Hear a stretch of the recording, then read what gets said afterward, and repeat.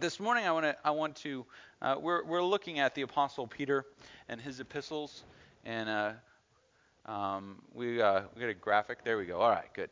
And it's just an old man reflecting on Christ and the church, and really a fascinating glimpse into I think a perspective on the early church that we sometimes miss.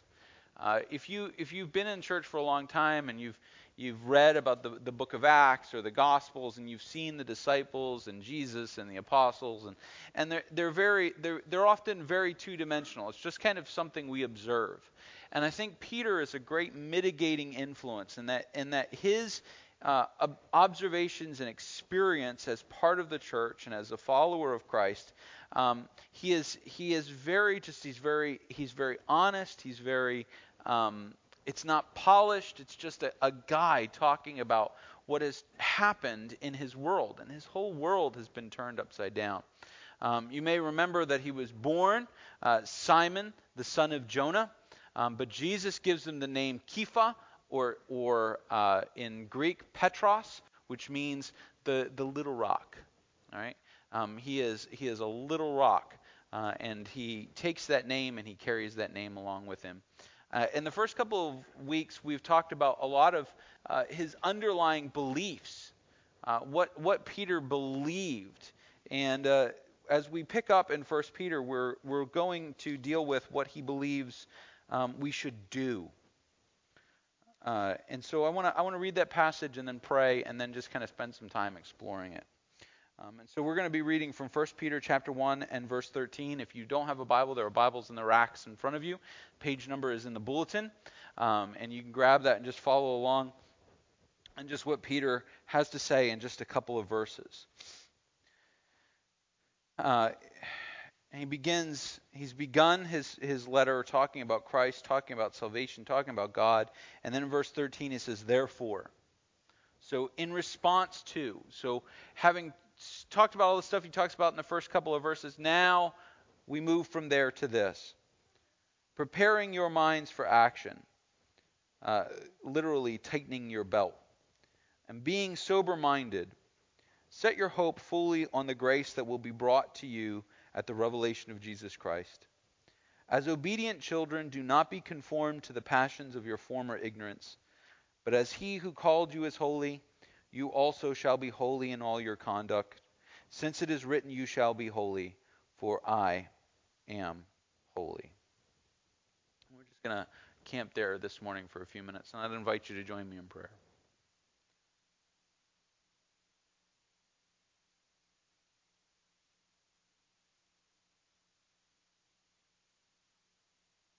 Father, once again we come to your word, believing that all good things descend from you, our Father of lights.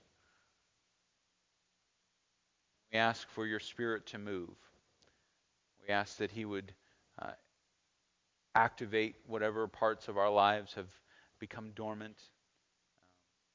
Lord, that he would enliven and quicken our minds and our hearts.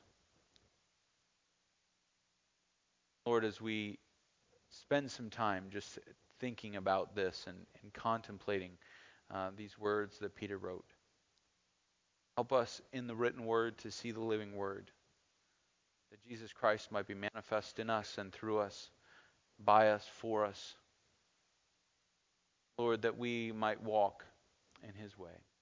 We ask all of this in Jesus' name. The Apostle Peter, having laid down some basic doctrine, his basic beliefs about the nature of God and Christ and what Christians are supposed to do, and he covers, he talks about in verse 10, he talks about your salvation, and he talks about how the Old Testament prophets, they didn't really understand what was going on, and isn't this great? And he throws out these little phrases like, the angels wish that they could figure it out, things into which the angels long to look. He's like, even angels can't figure this out. Now, if you're like me, you read that line, you go, oh boy, we're in trouble. If angels can't figure this out, I'm not sure I can figure it out. But he's really dealing with something not complicated, something that is simple but not easy. Okay, so when he's dealing with the gospel, he's dealing with something simple. He has become a follower of Jesus Christ. And he followed Jesus physically on earth, and then he has seen Jesus raised from the dead, and now he is following the resurrected Jesus. And this is valid to Peter. And people get into all kinds of theological and philosophical and historical debates about this. But what we need to understand is when we read Peter's words, it doesn't really matter about our opinions, because he's voicing this is what he knows. His friend and cousin John would write in his epistle. He writes, the things which we have seen and we have heard and we have touched, we have handled. This is real for him. And so as he writes about this in verse 13, he says, therefore, because of all the things that are true about Jesus and about salvation and about God and about the Old Testament and the New and all these things that are going on, because of all that is true, he says, therefore. And he makes a transition from doctrine to action. And if we're honest, this is a difficult transition to make. When we sit down and we talk about doctrine and what does the Bible teach and all of those things, everybody's got these pretty much boilerplated ideas that we stamp on statements of faith. I'm finishing up right now. I'm finishing up a class on Baptist history, which could be subtitled "Dividing for Stupid Reasons." But the Baptists really wanted everybody to know what they believed, and so they started to draft these statements of faith. And there's one that was done in Philadelphia, and then there was one that was done in New Hampshire, the 1833 New Hampshire statement of the New Hampshire Confession. And they go through and they want to articulate, and over time we get more and more involved in stating all of these beliefs about every little specific thing that we have ever adventured upon. And you get these statements of faith that are 20, 30 pages long, dealing with everything. I can't remember which group it was, and I wish I had gotten it, and I would have printed it just so I could have held it. It's some Baptist organization in the South. And I kid you not, their statement of faith, which they have worked on for the entire 20th century, runs to 65 pages. It has articles on thermonuclear war. I'm not making this up. All right, on the environmental movement, on specific people. All right, they have articles of faith on John Piper and Rick Warren and all these Christian leaders. And they wanted to make sure everybody had a doctrinal statement on every single little thing. And I got to tell you, that's a waste of time. It's a waste of time, and Lynn knows. Here's what the Apostle Peter believed. He lays it out in the first few verses, and he says, therefore. And I want to spend just a little bit about time about what doctrine should do. Doctrine should move us to action. If the only action you get out of a belief is feeling more right than the next guy, that belief is not valid. It's not worth your time. Well, we got the doctrine of sanctification completely correct. Everyone else used one pronoun, and we used this pronoun. All right? That's craziness. It's craziness. And you say, does that really happen? You better believe it. You better believe that there's something in the neighborhood of like 5,000 Baptist associations in America.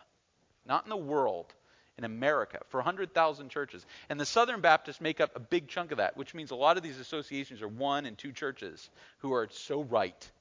You know, they are so right that they are the only ones who are right, and everybody else is wrong. It's very, very easy to get lost in that. The Apostle Peter doesn't want us to get lost in that. He lays out some basic doctrine. He has laid out the orthodox view of the Trinity, the Godhead. He talks about Jesus. He talks about God the Father, God the Son, God the Holy Spirit. He lays that very out, and he talks about salvation, that it is grace through Jesus Christ. He lays that down. He says, and then this moves you to something. It moves you to something. Therefore, whenever you read the word therefore in the Bible, think of that word as a movement from one thing to what the result of that thing is. And look at what he says the result of his doctrine is.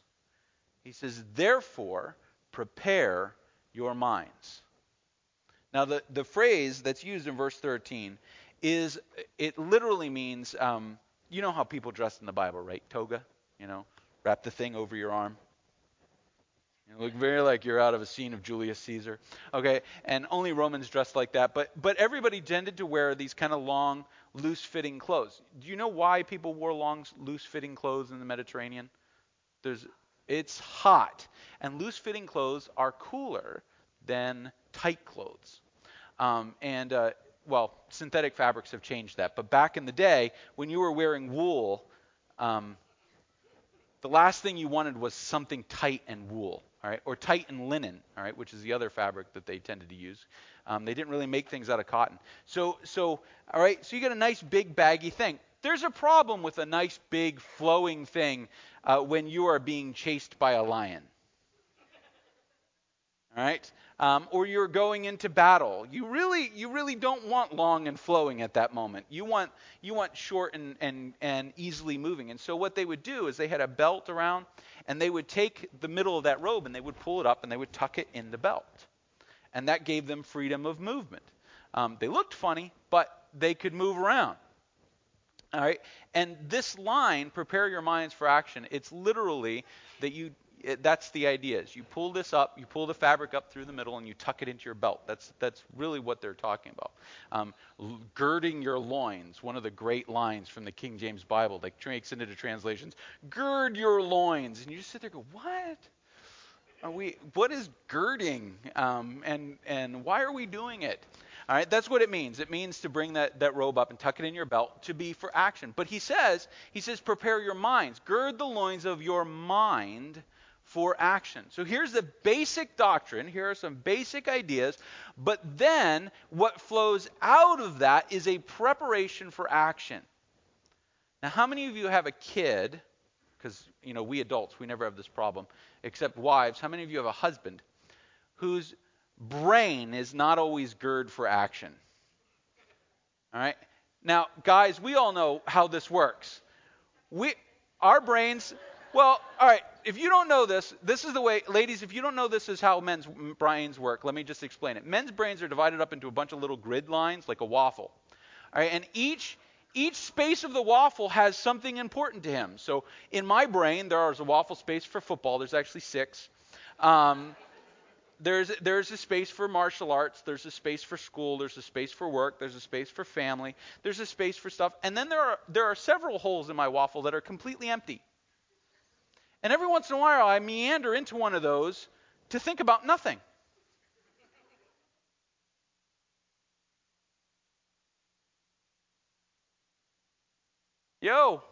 And my wife and daughter will come into the room because they're women, and women's brains are not waffles, they're spaghetti.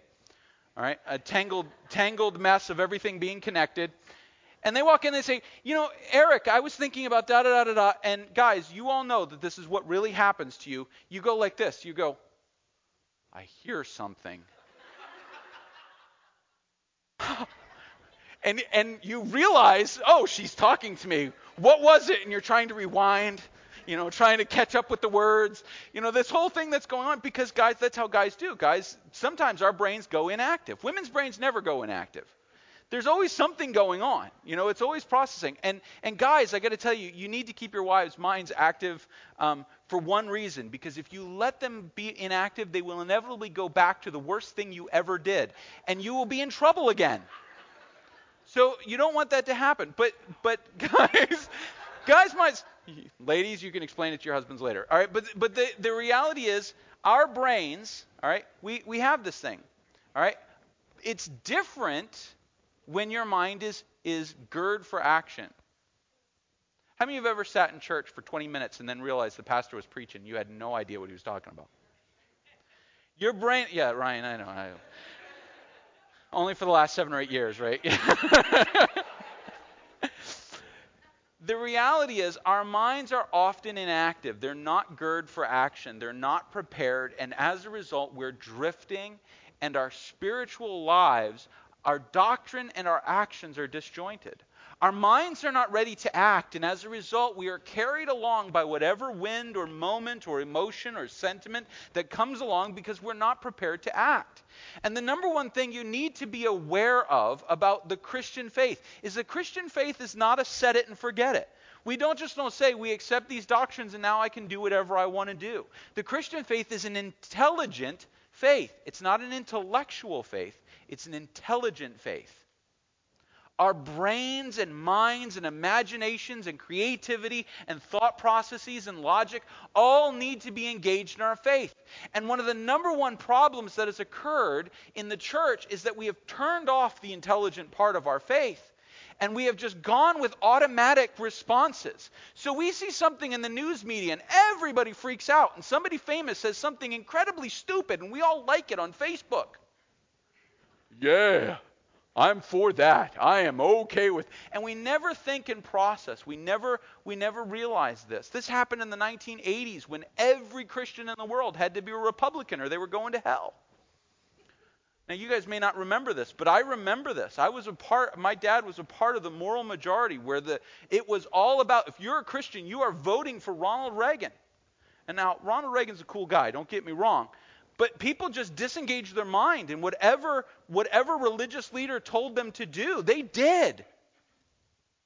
That is not the Christian faith. The Christian faith is an intelligent faith. We engage with our culture, and we think about what we're saying before we say it. I have seen some Christians say some stupid things. Well, let me tell you something. I'm going to take an illustration from what's happened in the past week. With all the craziness about racism that's happened in the last 6 months, right? This unstable young man walks into this church in Charleston. He sits in a Bible study, and then he guns people down because their skin is the wrong color. And you know what? The African Methodist Episcopal Church, that's what AME stands for, was founded after the Revolution by former slaves and freemen who felt that they were not being respected in the white Episcopalian churches, and they started their own churches. They were at the forefront of racial reconciliation before it even existed. All right, Charleston was a major force in this. And you know what they did? You know what their response was? Their response could have been what happened in Baltimore. It could have been what's happened all over our country. But you know what their response was? They forgave. You say, well, they're not our kind of Christian. Somebody in that church has been thinking about how do we respond if this comes to our hometown. Someone was thinking. And when this happened, I guarantee there were family members that were outraged, that were angry. And somebody said, let's think about how would Christ respond to this. And as a response, they diffused the whole situation. News media was waiting. They were waiting with bated breath for another chaotic moment. And that Charleston church just stood up and said, we forgive. We forgive. Wow. That's when we engage our intellect. When we are intelligent in our faith, we have our doctrine, but we act on that doctrine. We have our beliefs, but we act on it. We transform the world. We leave the world with their mouths agape because they did not expect the Christians to do that. And it's a shame that they don't expect us to do that, because that's what we should be doing. We have an intelligent faith. And then look at what he says. He says, and be sober-minded. Now, I don't need to tell you what sober is. If you've ever been to a family reunion, you know the difference between sober and not sober. All right? The guy in the corner trying to pick up his cousin, not sober. All right? Sober-minded means clear. Clear-minded.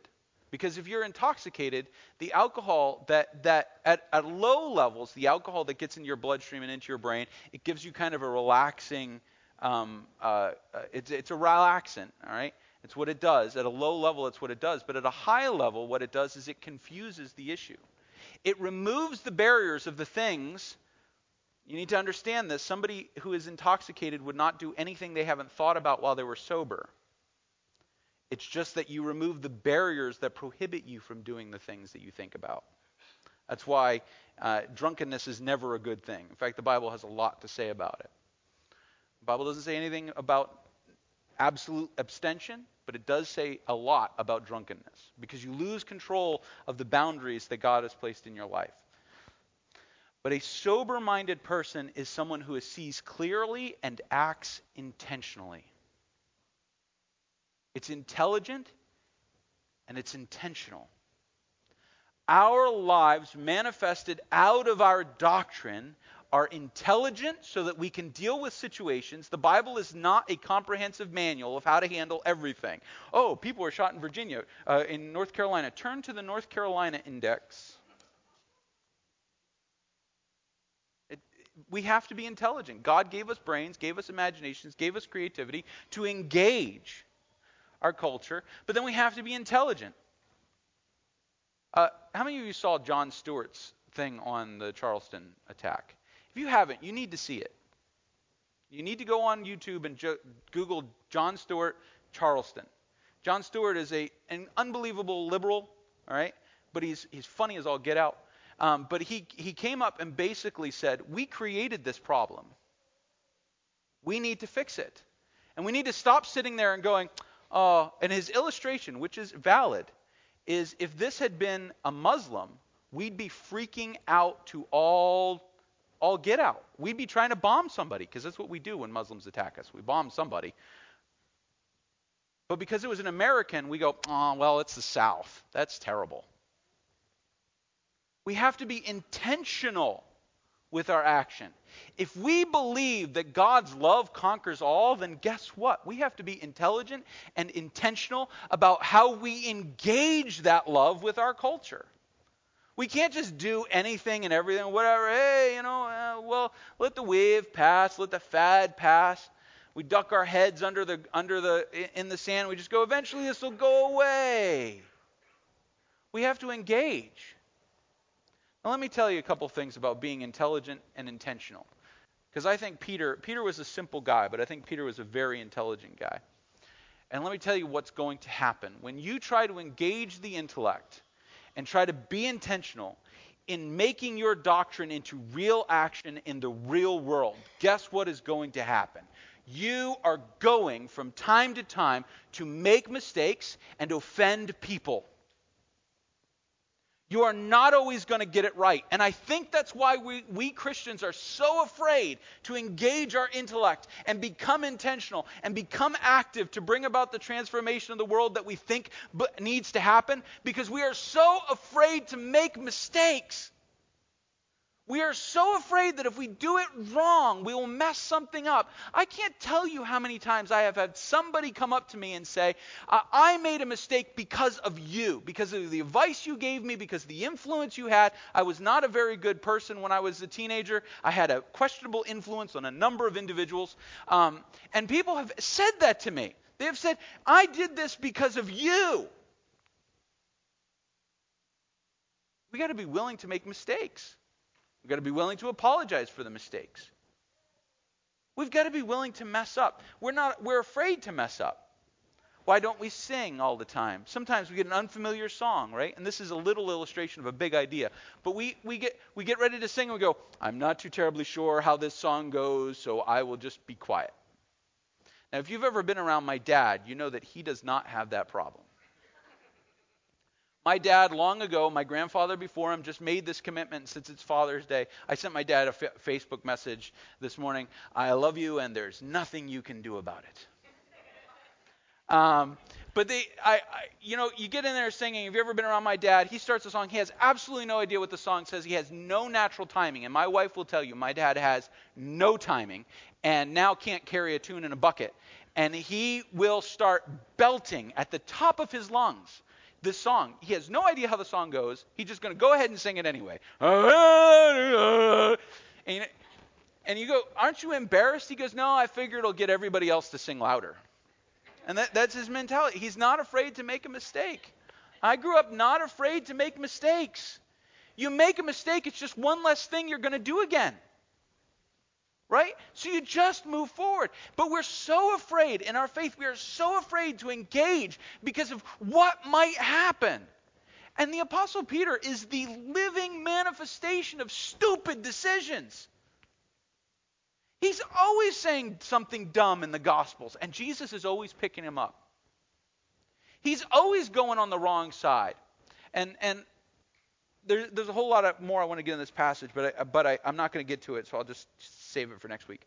He makes this one statement at the end of this. Look at what he says. Right? So the Apostle Peter, he's writing this, and he says, around that line, in verse 16, it says, "Since it is written, you shall be holy, for I am holy." I never realized this. All right? But that line comes from the book of Leviticus. It's a passage dealing with unclean things that you cannot eat. It says, "You shall be holy, for I am holy." Well, here's a wild thing about the Apostle Peter you may not know. He only ever had one supernatural vision from God, and it was a sheet full of unclean food. And God said to him, "Take and eat." And Peter said, "I can't. It's unclean." He does it 3 times. And God was preparing Peter to reach the Gentiles, the nations. When God says, "Be holy," right? When God says, "Be holy," he's saying to you, here is what is true. Engage in it and act in the world. And it doesn't matter what you think the rules are. It doesn't matter what you think public opinion is. It doesn't matter the way that you've been trained. If God says do it, do it. If our doctrine lines us up for something, I have a very deep-seated doctrinal belief there is no such thing as race. I cannot find race in the Bible. I don't mean running. I mean segregating people based on the color of skin and their genetics. I don't believe it exists. I think it's a made-up idea created by hateful people. But if that does not flesh out, in my attitude toward racial violence, if it doesn't come out, if I don't go ahead and act on that, because everybody's going to have an opinion about it, because public response is going to be so bad, because I'm going to be looked down on because of my view of those things. And so I back away, even though I know that the logical conclusion of what I believe is to do and say certain things, but I back away. Then do I really believe that? Do I really believe it?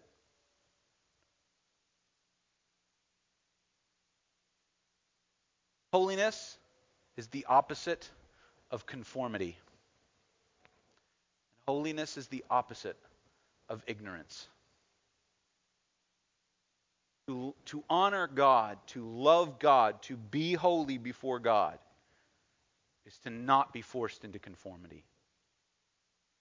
It is to refuse to substitute ignorance for intelligence, to substitute religious rhetoric for biblical truth.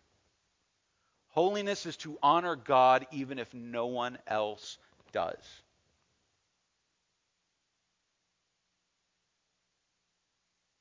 We had a national election. I'll close with this story. And I looked at the presidential candidates, and I could not vote for either one of them. So I voted for somebody who agreed with me, that I agreed with on issues. And I told somebody I loved and trusted who I had voted for. And that person browbeat me for voting my conscience. But doing what you believe means that when you can do that, when you can do what you believe, when what you believe motivates what you do, then guess what? You have risen above submission to people's opinion, and you are honoring who God made you to be. We could go through any number of scenarios in life where people use pressure and compromise and the force of conformity to drive down creativity and individuality and expressions of faith. We could go through any number of those things. But let me tell you something. If the legacy we leave is Peter's legacy, which if Peter did one thing, it was he was aggressive about what he believed. And he made mistakes, but ultimately he changed the world. If our legacy is to fail forward into honoring God and living in holiness in an intelligent, engaged way, then we have no regrets. We have no regrets.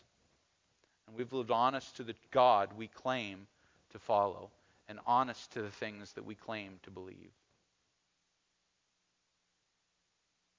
A word of prayer.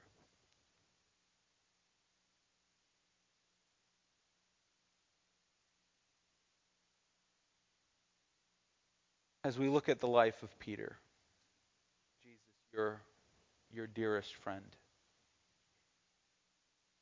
how he must have frustrated you at times. And yet you saw in him such tremendous potential to honor the Father and to do what you had called him to do. Father, help us to know holiness, to know you, to allow ourselves to be defined by what we believe instead of defining our beliefs so that they're convenient and close and easy. Be yours above all things.